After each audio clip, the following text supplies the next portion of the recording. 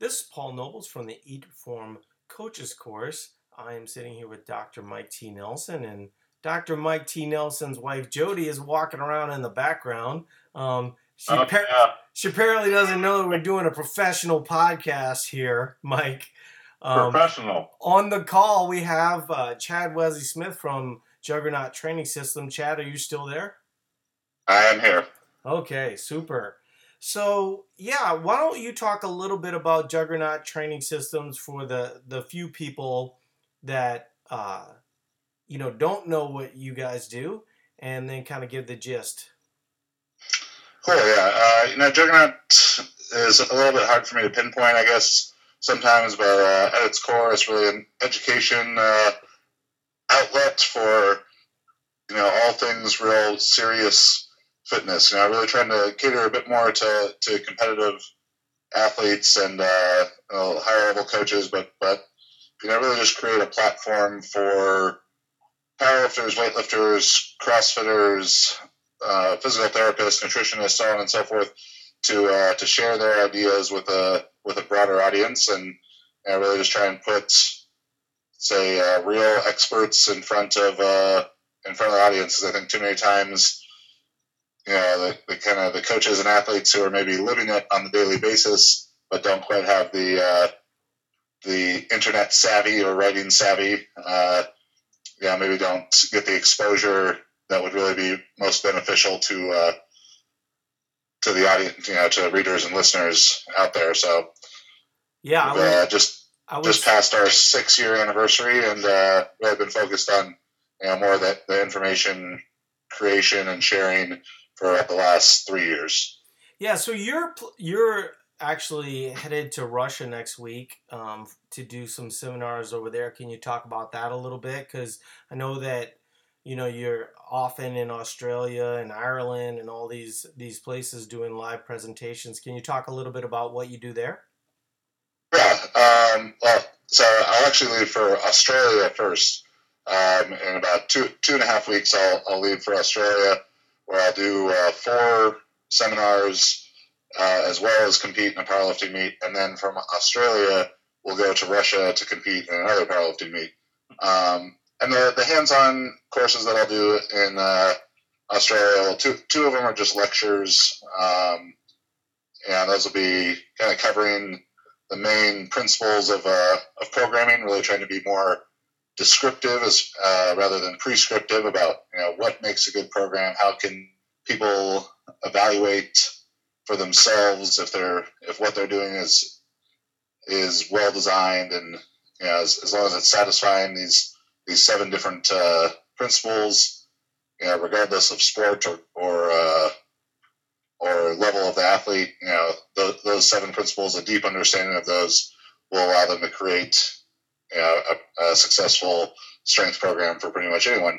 And then we'll also do some events where I get into hands-on coaching. So that would be the lecture portion of things, plus hands-on coaching for the squat, bench, and deadlift. Just addressing people's technique there. Yeah, one of the things that I think that's sort of interesting for what you guys do is that you're talking mostly about raw lifting, right? And so Correct. when you look at the way that most gyms are, treating the squat, the deadlift, and the overhead press, but in this instance, bench press, it really transfers well to a lot of kind of the CrossFit gyms, but even really just kind of the normal gyms. There's a gym, Southside, that we train at, and you mentioned the name Chad Wesley Smith, and they're like, "Oh my God, that's so amazing," you know.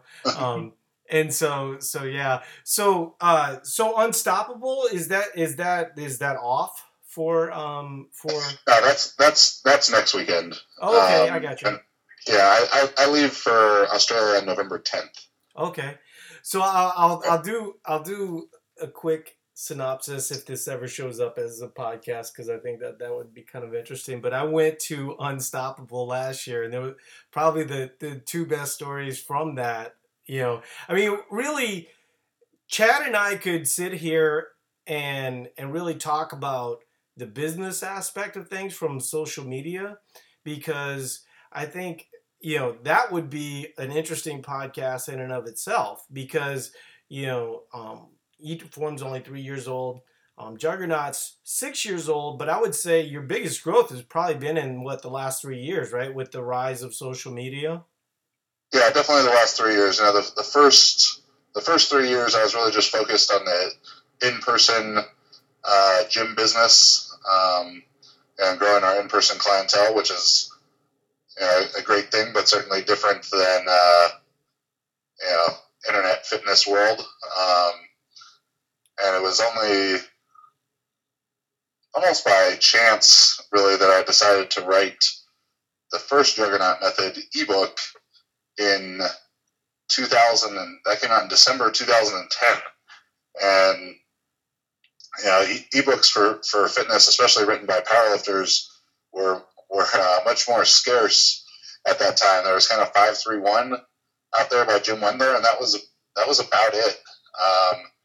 So I decided to write this one about the program that I was doing for myself and was using for a lot of our athletes at the gym. And I just sort of wrote it in about maybe 8 or 10 Sunday afternoons and formatted it myself and designed the cover and put it for sale. And then that kind of opened my eyes to, the power of the internet as far as an educational tool. Realizing that book was reaching thousands and thousands of people, where I was never going to be able to see more than 100 or 150 in person a week. Yeah, I would say that, of the books that you have, I've probably bought half or more, because like you said, they're from scientific sources. Many of the people that are writing are PhDs on the topic. Renaissance periodization, that was a big one for you guys with Dr. Mike Israetel. I'll tell a funny story about Dr. Mike Israetel in a second. And then Alex Vieta. We actually had Alex. We recommend that coaches read the hybrid training, just because I'm a big believer in that. And actually, it's sort of funny, Chad, because after leaving Unstoppable last year, I just need to make sure that my phone is in airplane mode. But after leaving Unstoppable last year and listening to Alex speak, I think I actually talked to you a little bit about this online, but I sort of changed my routine, and I was already doing some hypertrophy work, and I had kind of the strength component, and I thought I was doing like a long endurance component, but I added a little bit more as I started talking to Alex, and right now I'm up to 18 miles is my next level up. But so yeah, when I went to Unstoppable last year, and anybody that gets the chance to be there, it's really kind of a spectacular thing, because you have a lot of real high level athletes, and there's really no secret about it. I'm not a super high level athlete.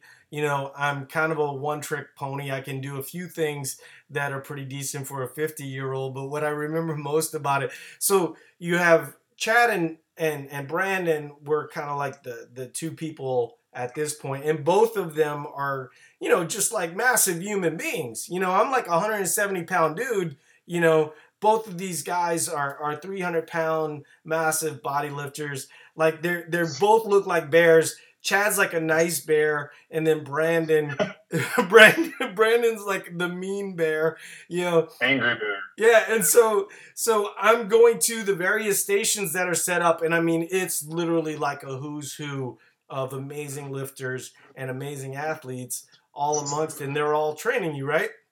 And so I get to the deadlift station, which is my best station, but I'm not 100%. I haven't slept very much. And it basically, I don't know if you guys have seen the movie Miracle, but there's a point where Herb Brooks like just keeps blowing the whistle and saying again, again, again. And so I'm deadlifting for Brandon, and he's like, "You did 2 movements again." And this and that. And I was like, screw you, dude, I'm out of here. I was like, it was funny, but we were sort of joking about it, but I mean, Brandon he was a pretty intense dude, and I would say, of the things that I've learned in the fitness industry and of the seminars, that was far and away the best. I mean, it wasn't even Oh, thank close. you. Yeah, Thank you. just the level of attention. But what was really nice about it was that it was very personal. I mean, the for me at least, um, I'm joking about Brandon, but it wasn't real. Things weren't presented in a judgmental way. As athletes, it was just kind of breaking down, your form into components, and then they would give you tips. I have so many funny stories from that weekend, though, Chad. But the other funny story, and before we get into your presentation. Is I was sitting there at dinner with Mike Israetel and Alex Vieta, and Mike goes, "Well, you guys really don't know what we're talking about because we're sort of, kind of like these social media guys." And I looked around and go, "What are you talking about, dude? I have 1.2 million followers on Facebook." And what he was saying was they're controversial, right? They have a take, whereas we're sort of a media portlet, rather Mm. rather than. But I thought that was one of the funnier, other than shoot, who was the Olympic lifting guy? What was his name? Sean. Um, Sean Waxman. yeah. When Sean Waxman told me to never Olympic lift again, that was a pretty that was a pretty funny moment for me. Yeah, Sean has a certain like Brooklyn charm to him that not many people can really match. Just that particular band of Brooklyn, gruffness to his coaching cues and bluntness. Well, yeah, I would say, I probably had 20 minutes worth of interaction with him, and in those 20 minutes, I've used that, in seminars and personal conversations with people. I mean, what he said was just really super helpful, and everybody was. I'm joking about Brandon, but seriously, like what he was saying is that the bar needs to move from one path from the ground to where you lift. And that actually was very helpful for me in the end. So we can sort of do whatever you want to do. I know you had mentioned something about uh, periodization, and trying to talk a little bit about how someone would peak, from a mentality standpoint, but also from a programming standpoint. So if you want to just get rolling, or we can do it a little bit different, it's up to you. I mean, whatever is going to work for your guys best. I got 20 presentations locked and loaded at any given moment, so I think from the coach's standpoint, what you can give us, from the standpoint of programming for and peaking, and the mentality that an athlete needs for that would be a good topic, and probably the thing that coaches would learn the most from. Great. Yeah, that'll be easy. That'll give me a little bit of work through for next weekend on that. So sure. So you want to just go ahead? Where did you want to start? You want to start mentality first, or did you want to go into sort of the specifics?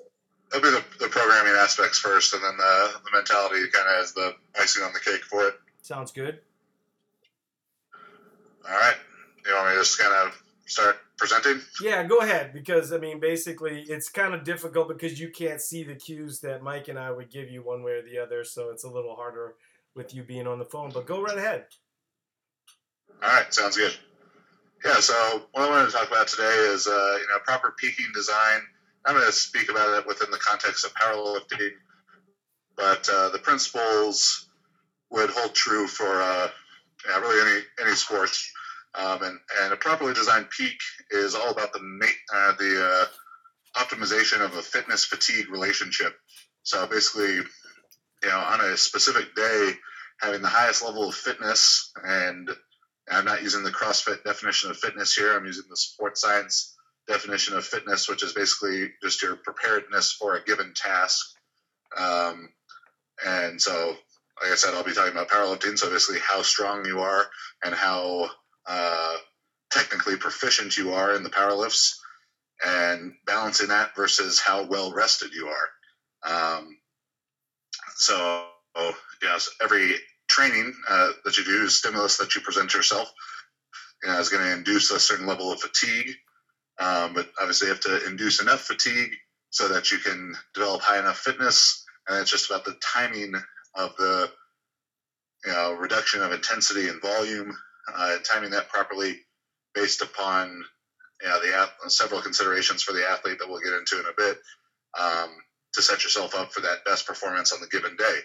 I take a lot of pride in my ability to peak as a powerlifter throughout my powerlifting career, 5 years to the day, a five-year long career now. I did my first powerlifting meet 5 years ago today, that I've been able to consistently, very, very effectively peak for competition, putting about 7.5% on my competition total compared to my training total for that subsequent or my gym total for that subsequent training cycle.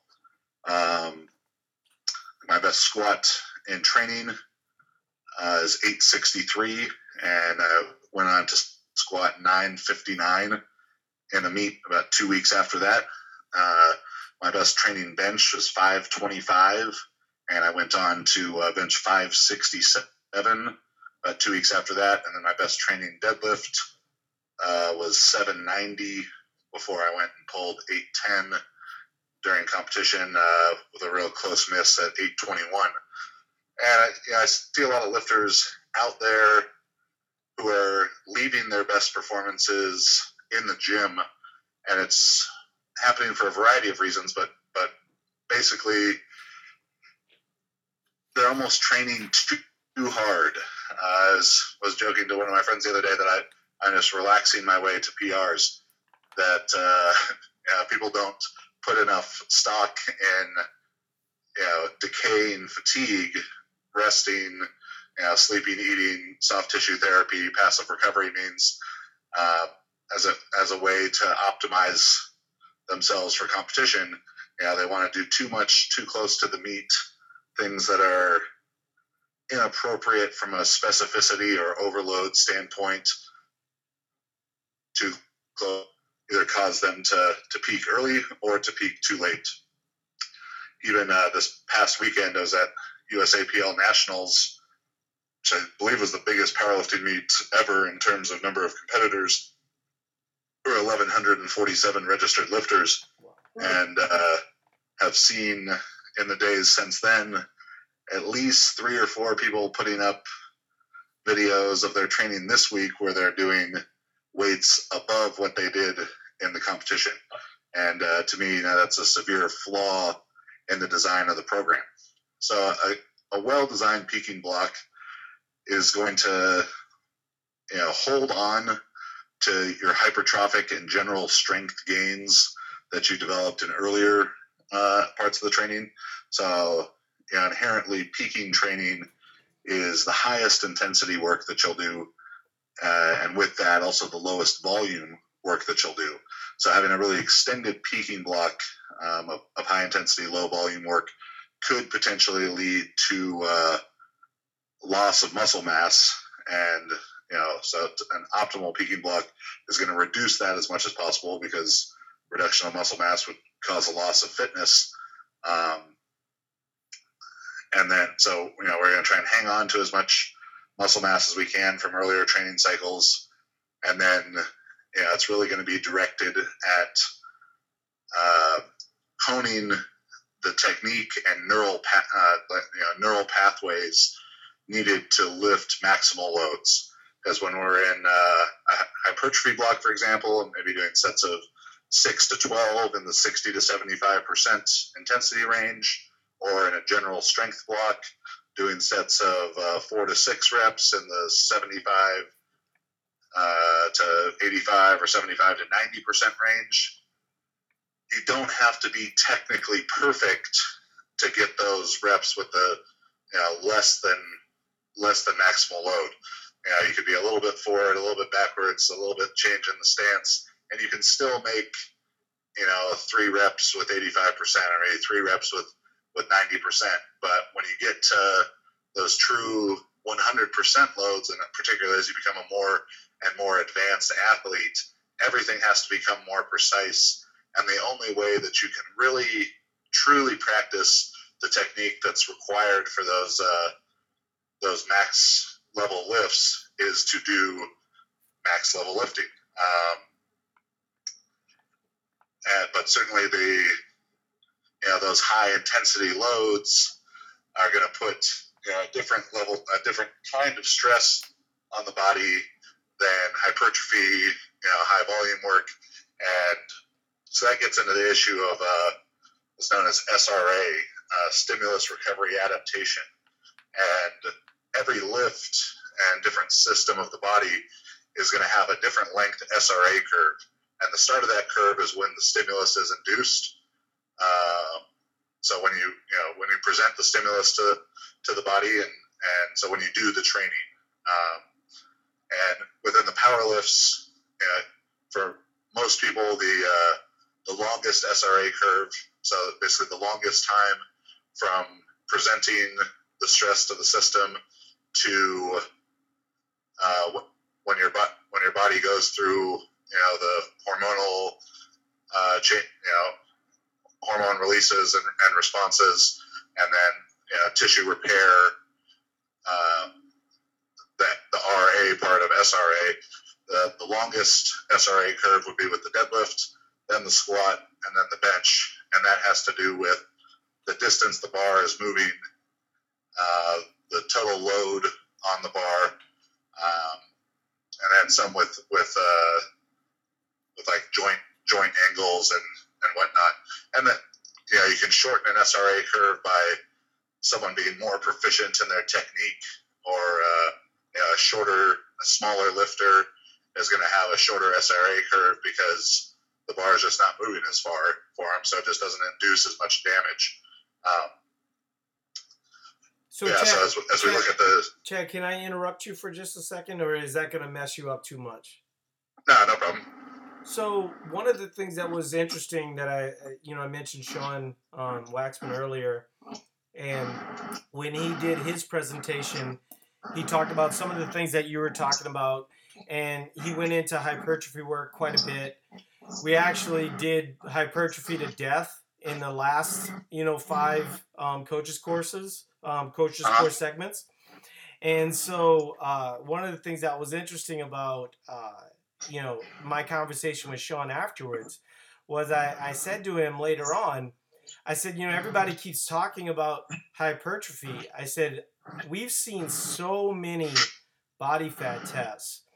And, I asked him, I said, how much does leverage against the bar and central nervous system adaptation matter compared to hypertrophy? And he said, it's all of it. And what was funny is, and the reason why I bring that up is because what you're talking about, I think you want to weigh a couple points, right? You want to go, well, how much is the value of hypertrophy and how much is the value of central nervous system? Obviously, both apply, right? Yeah, but and definitely weightlifting is a much more nervous system, precise exercise rather than powerlifting, and that's why there aren't many incredible physiques that you see in weightlifting, because it's not as important. The Klokov, being a much more of an outlier in weightlifting, where you can have a guy like Ilya Ilyin, and he doesn't have a ton of hypertrophy compared to like a top level powerlifter like Dan Green or someone like that, because the lifts are such higher velocity, more technical, and the loads are lighter. Hypertrophy just doesn't quite play the same role in weightlifting as it does powerlifting. Yeah, I think the only reason why I stopped you was just because I think that when people start to think of all this stuff, they think that they're going to put on tons of muscle, by just lifting heavy or whatever. And like you were saying early on in your presentation, it really comes down to what you're trying to accomplish, and if you're trying to lift, the heaviest loads, central nervous system adaptation is going to be probably much bigger than even hypertrophy. Obviously, there's a point where you have to have an intersection, but Yeah, I just think that gets discounted. That's kind of about looking at it in the short term or in the long term. Because if you told me, all right, you have 1 month to get this person to lift as much weight as possible, then doing like a high intensity, high frequency type of program like a Bulgarian method or a variation of that, that's going to yield the fastest short term result without a doubt. But since we're likely not in a time crunch like that, it's taking stuff in phases, whether it's different career phases and different blocks of training. Hypertrophy is going to be a big thing. And I think when you look at the difference between beginner, intermediate, and advanced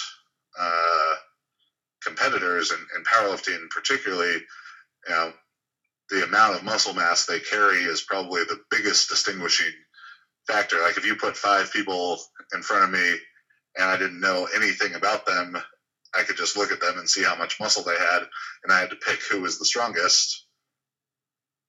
I'm going to pick the guy with the most muscle. He's the most likely to be able to lift the most weight, with no other consideration being presented. But it's all about timing. The other theme that seems to come up in a lot of the coaches' calls is something, once again, I think that, hypertrophy is done to death. It's talked about all the time. Central nervous system doesn't get talked about as much. And so I feel like, that always needs to be emphasized. But the other part that needs to be emphasized more than really just about anything is the rest. You're bringing it up. Alex brought it up. Lane Norton brought it up. But people really still want to beat the hell out of themselves. And I have to say, as an aging athlete who came to fitness late in my life, that rest, that was the thing that made me different. And not only was it the thing that made me different, it was the thing that made my body look different, right? Because beating the hell out of myself, I just kept getting smaller and smaller and smaller. And so I think, the emphasis of rest is a big thing. Yeah, and, that's all kind of in search of this idea of MRV, or maximum recoverable volume.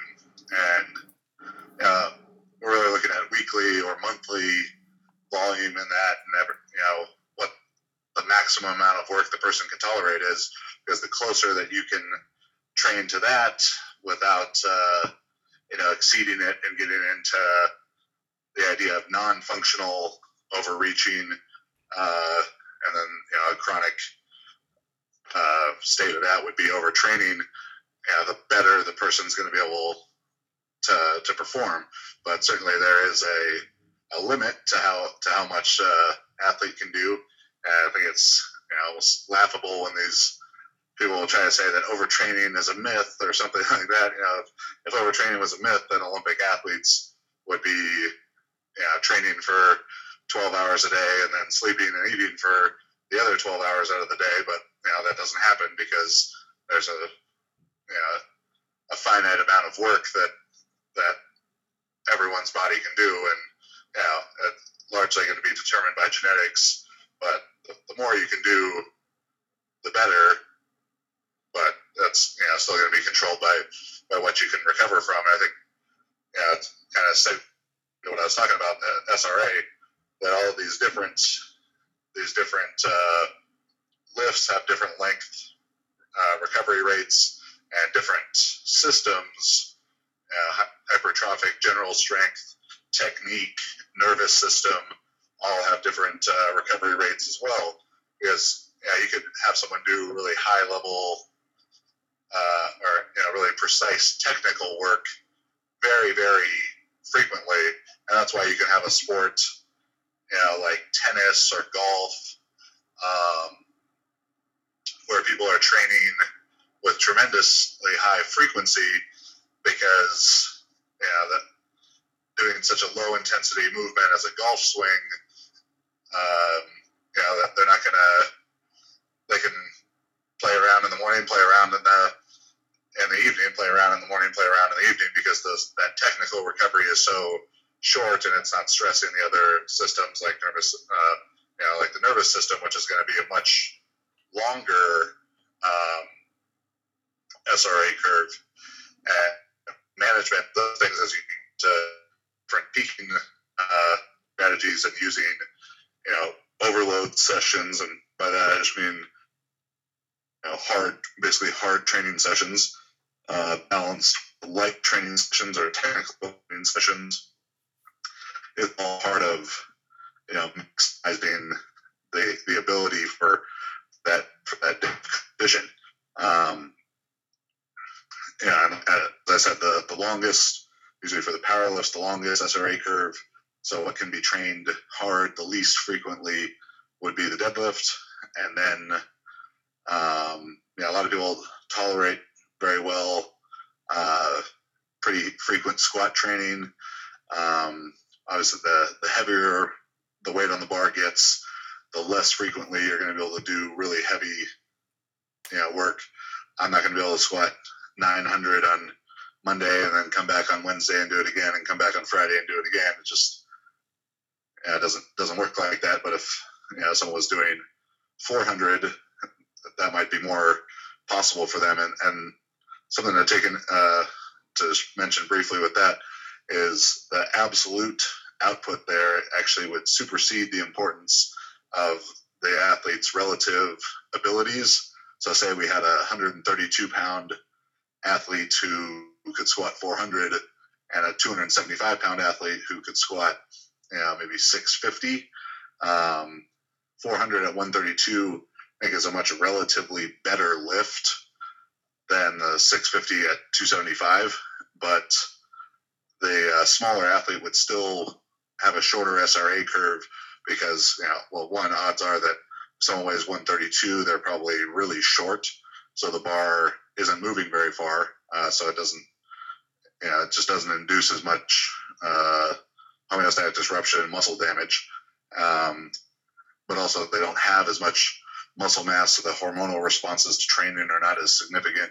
There's not as much muscle damage caused, so they could train more frequently than a larger athlete. So the couple things to consider when looking at the length of taper during the peaking is going to be one, athlete size. Your athlete's going to need longer to decay fatigue. The athlete's gender is going to play a role in that, as male athletes, because of higher testosterone levels, are going to be able to hold on to their fitness longer. They won't lose muscle mass as quickly, so they can and should use a longer taper. The Chad, athlete's relative ability. Can you describe what you mean by taper, just so in a broad sense? All right, yeah. The taper is going to be the time of significant reduction in volume and intensity before the competition. So, like, a deload might be, some people might call it a deload. It's kind of just a phrasing thing that if it's right before a competition, I would call it a taper instead of a deload, where I would call it a deload farther out, just as a break between intensive cycles.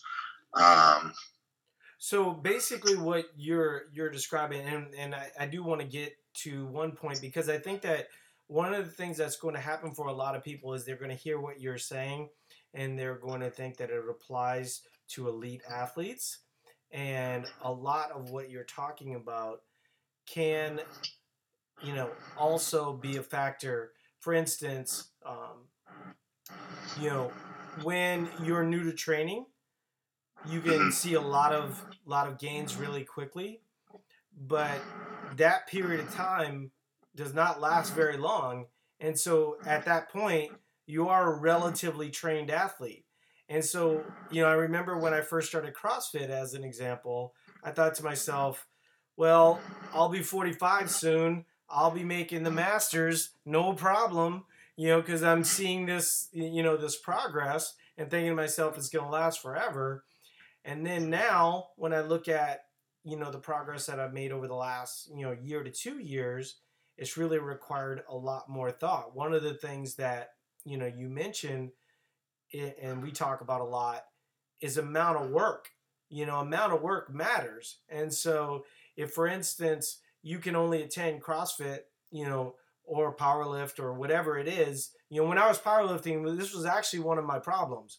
Was I had a good feel for, a little bit of the hypertrophy work. I had a good feel for what it took to get stronger, but I was just like killing my CNS. I wasn't recovering enough, and I didn't have enough of the work component from the cardio standpoint to really get better in a broad sense, right? So I got really good at deadlifting, but I wasn't getting good, in a broad way.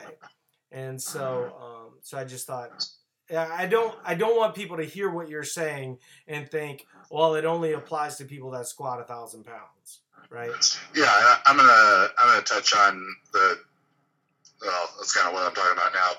The different considerations as far as different length tapers based on different athlete abilities and everything else. Sure, go right ahead. So as I mentioned, the first two things you want to consider when determining the length of a taper are going to be the size of the athlete and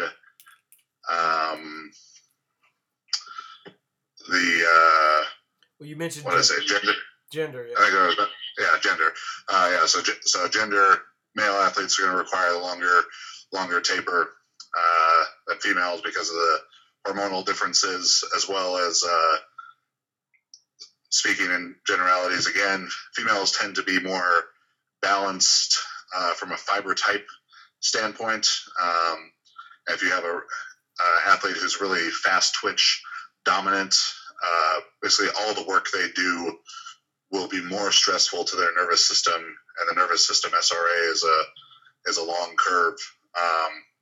So with female athletes being more balanced fiber type, they usually won't require as long of a taper.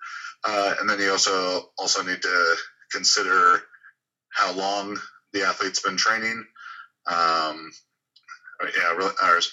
First you want to consider how good they are, how strong they are. If you have a world-class competitor, very close to their career peak, so they're maximizing their abilities much more, and everything they do is going to relatively take longer to recover from than a beginner athlete. So that size of the athlete, gender, how experienced they are, and then the proximity to career peak, really how good they are at their sport. Yeah. So I have the 10th highest total of all time in powerlifting. So I would be about as far to one side of this discussion as possible. 6'1", 360 pounds. So as big as it gets, on the athlete size, pretty fast twitch, dominant male lifter, and with very, very high total, very high weights. So I take about the longest tape of all the powerlifters I've talked to. I take about the longest taper of anyone. It's about 2 weeks without any real hard training before a competition.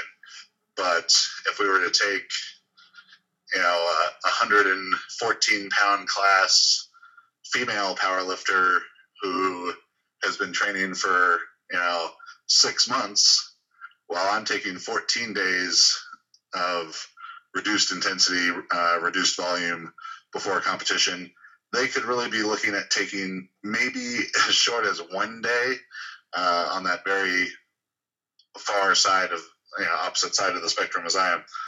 But if people want to check out our scientific principles of strength training, we actually have a chart in there. I also have a YouTube video that covers this as well, pretty in depth. But there's a chart that kind of classifies people by body size, so the weight class, experience, breaks down the different powerlifting classes, elite or pro, master, class 1, class 2, class 3, and then would put people into different categories, from a category 1 lifter needing 1 to 3 days taper.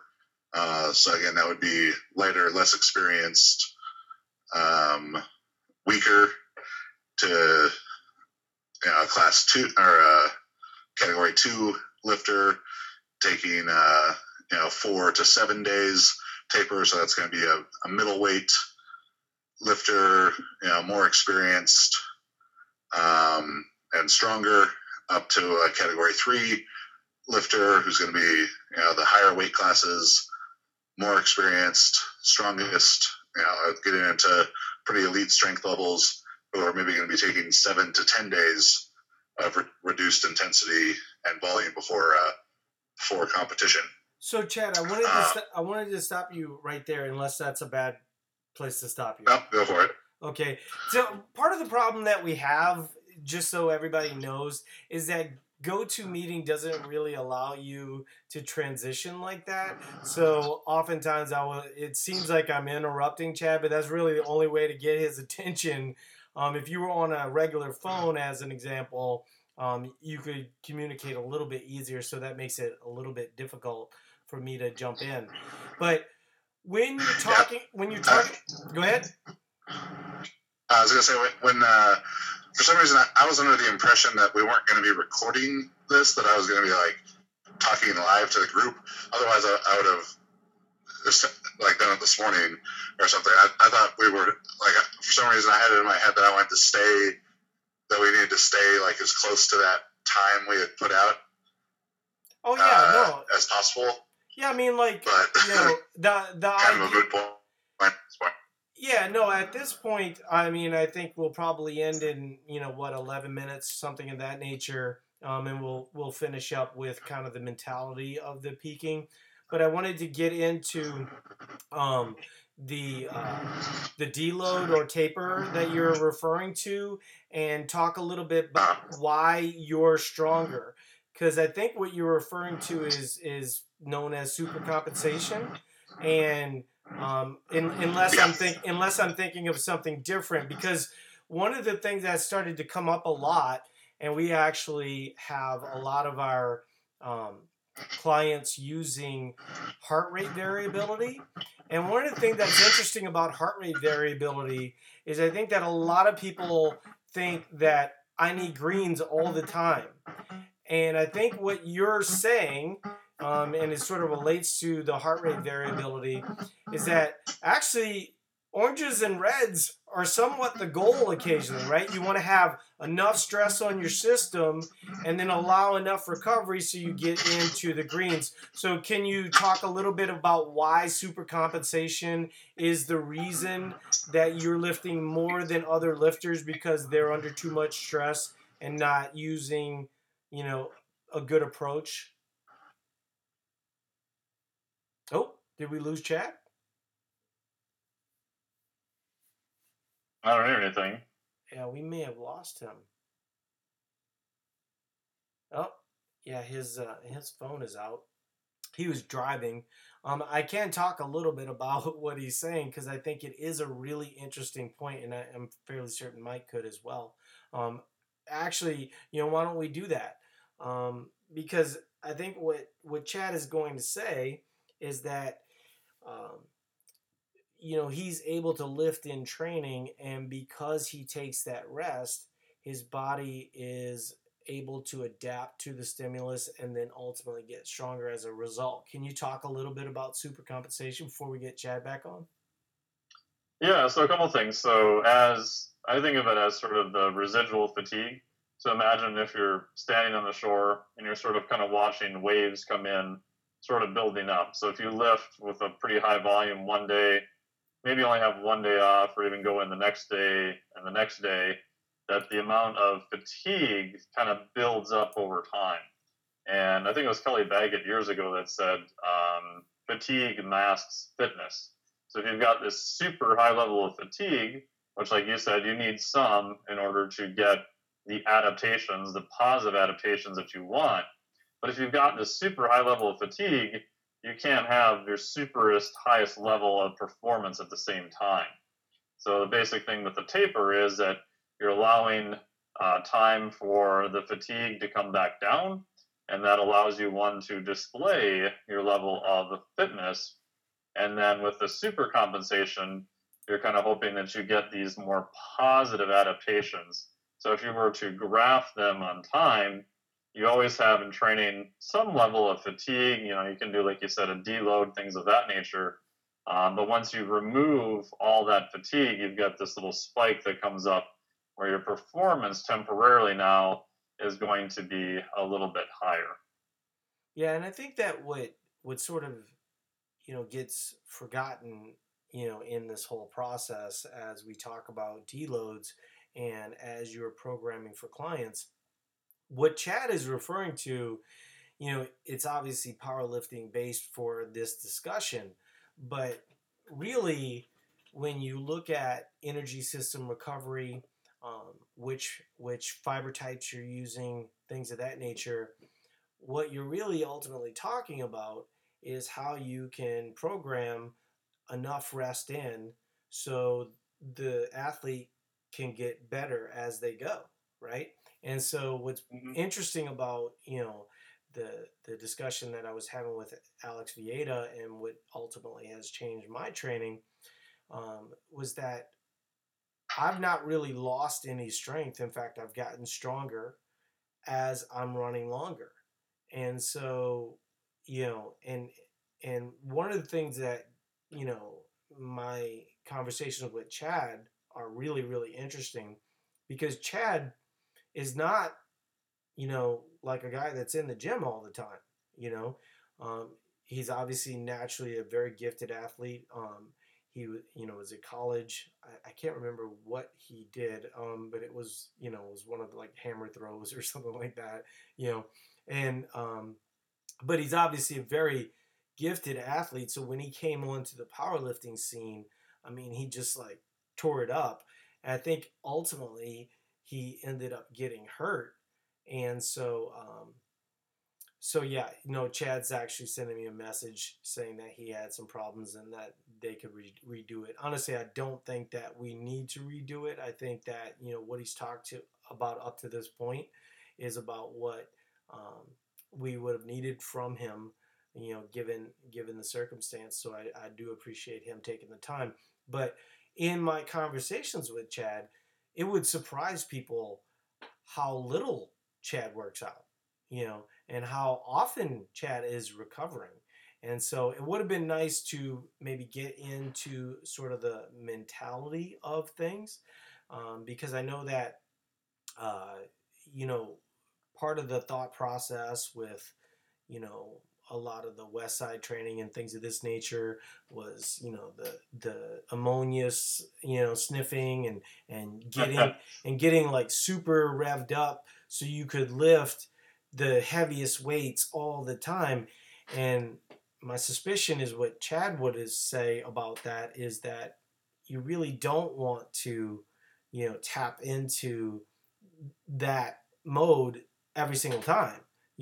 From a hormonal standpoint, from all these different things, you're just not going to allow your body enough time to recover. And then when you're training for deadlift, squat, bench press, you've got to have, some level of normal. Like, as an example, when I was training for my powerlifting meet, I never touched a weight, in terms of like a conventional lift, anywhere close to what my highest lift was.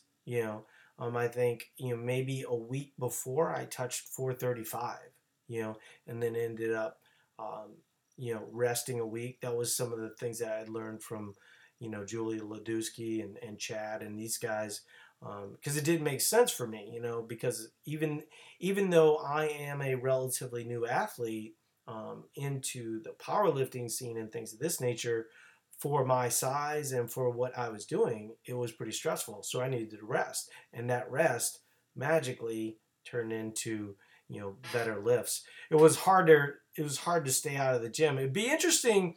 I don't have any plans to compete anytime real soon, but what I think that is most interesting about what Chad's saying is how can we program long endurance in? How can we program, high intensity? I think one of the thing with high intensity is that you sort of it's kind of got this magical allure, right? That Hmm. the intensity is always the thing, and ultimately you can adapt to intensity, right? Can you talk a little bit about that? Because I think that what happens for a lot of coaches is, you know, they'll have a bunch of people, maybe even themselves, and within the first 6 months to a year, intensity does amazing work. And then all of a sudden, after that 6 month and a year, intensity is not doing the same thing. You're not getting better. You're not PRing. And so, can you talk a little bit about that, Mike?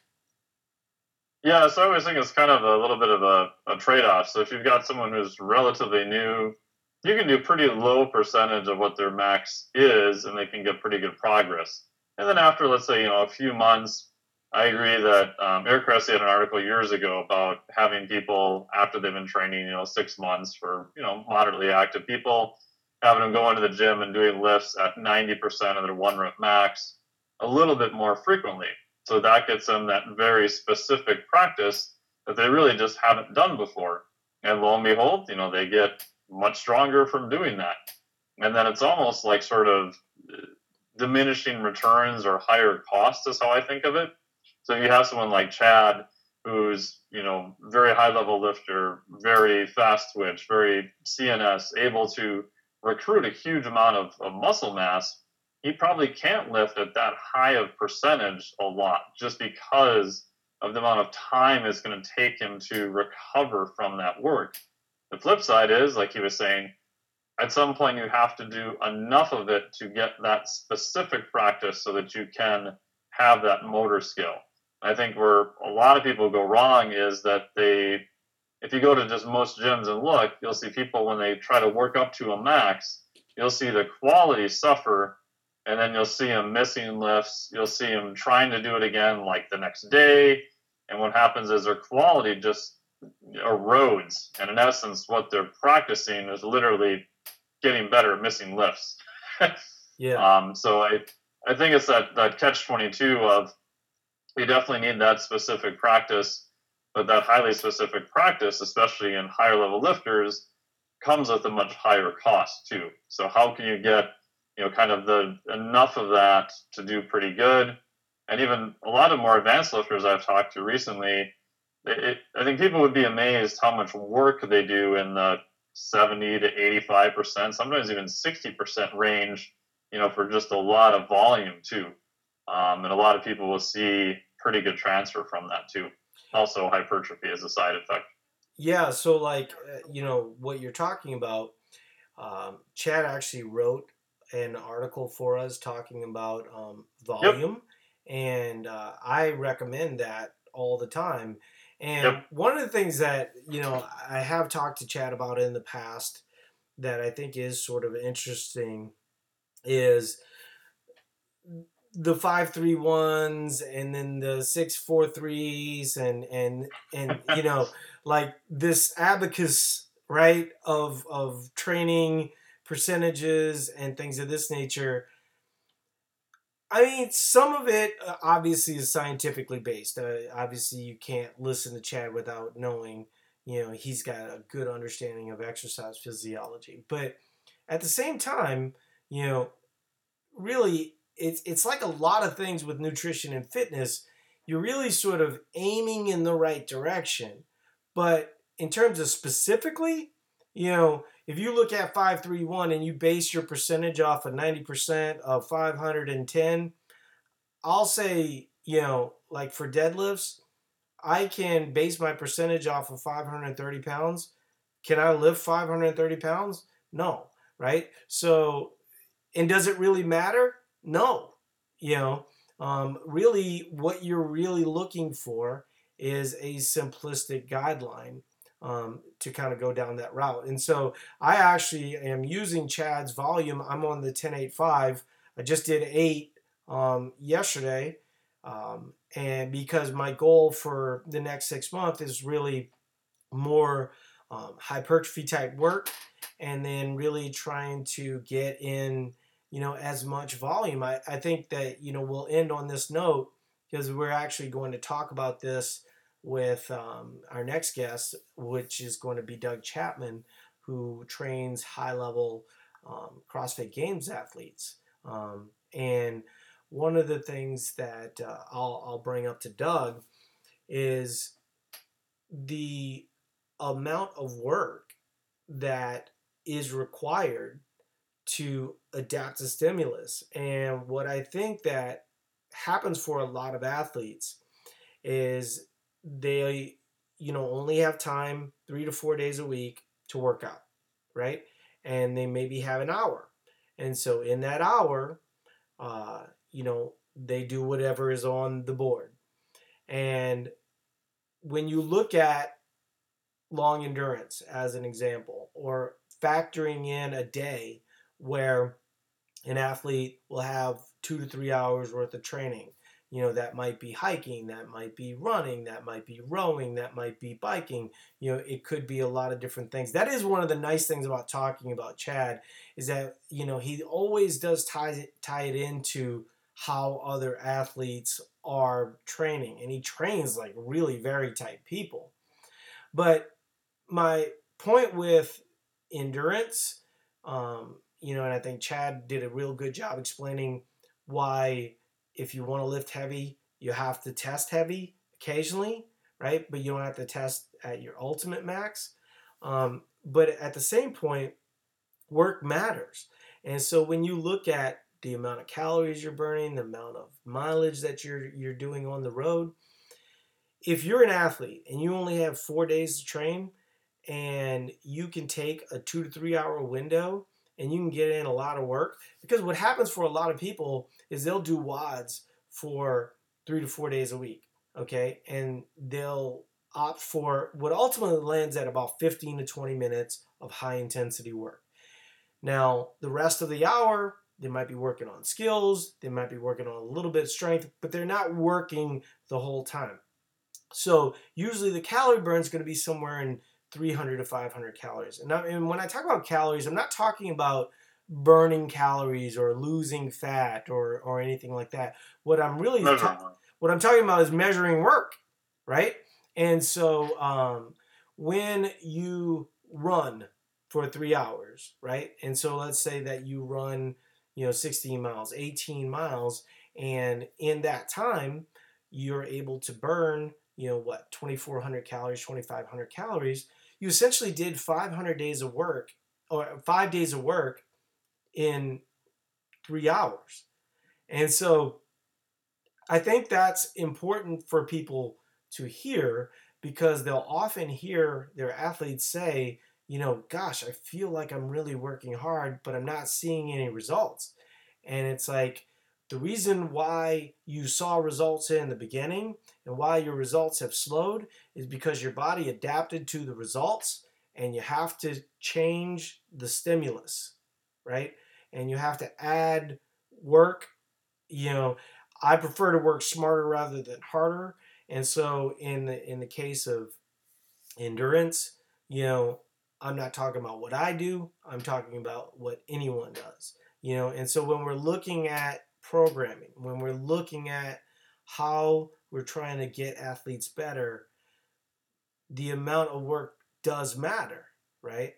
And so, Mike, I'll give you the last word, just to comment on that real quick, and then, we'll just go ahead. Yeah. I mean, a couple months ago, I had this huge talk with Cal Dietz, the University of Minnesota, really great coach there. And he was explaining to me his new system he was working out, and he has got the whiteboard, and we're going back and forth for like It was literally like a half hour. And at the end of it, I'm thinking, because I'm helping him with a book on stuff, going, oh my God, how do I explain this to anyone else who wasn't, sitting in the room in like a short, concise statement? And I looked at him and I'm like, okay, so you're telling me that I just need to accumulate the highest quality work possible over time. And he's like, yes. Right. And if you look across the board, that is almost always true. And the two things that people go wrong a lot of times is that the quality of work suffers, or if the quality is high, they keep doing the same thing over and over. So the quantity of work ends up staying the same. Obviously, they're not going to get much of an adaptation for that. So I think it's the accumulation over time of high quality work. Yeah, it's sort of funny. We'll end on that note, but like Mike, it's sort of funny talking to Mike because for those of you who don't know, Cal Dietz trains at trains the University of Minnesota athletic department.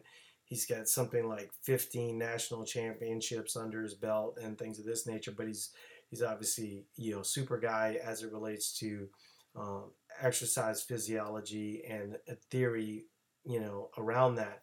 And so it's sort of funny. Mike will throw out like these nerd heroes. Like is like trump cards, like yeah, Cal Dietz. I was just talking to Cal Dietz. It's like, oh really? You just talked to like a programming genius. That's awesome, Mike. Yeah, and I'm having dinner with Shane Hammond tomorrow night in Topeka, so it's yeah. Yeah, I mean, and it's sort of funny because to you and I, these names mean something, and I think that yeah. I think ultimately that's why we're doing this, why we're trying to expose people to these high level thinkers, because you can say that your approach is scientific, but show me. You know what I mean? Mm-hmm. And I think when you listen to virtually every guest that we've talked to up to this point, they don't all agree. And that's actually, how you come to scientific consensus over time, right? Yeah. Is disagreement. And so I think a lot of people, are often looking for the answer. And the minute you know the answer, you're lost. You always have to be on a search for more information. And I think what's really great about what CrossFit really brought to the table was that hard matters, and it sort of graduated. I kind of remember Mark Ripito talk about this, where people graduated from P90X and people graduated to CrossFit, and it just really all you really saw was hard really matters every single time, and now that we have the attention of these athletes, we can take a lot of people and then touch their lives with information from really smart people. And that's what we're obviously trying to bring to the table. So I appreciate everybody being here. I know it was a little inconvenient. We normally like to do these at 7. We had to do them at 6 today because Chad had a conflict. Actually, next Thursday, that is going to be recorded just to make things a little bit easier for Doug Chapman. But so you guys will get that next Thursday. And I appreciate everybody being here, and we'll talk to you guys later. Adios. See you.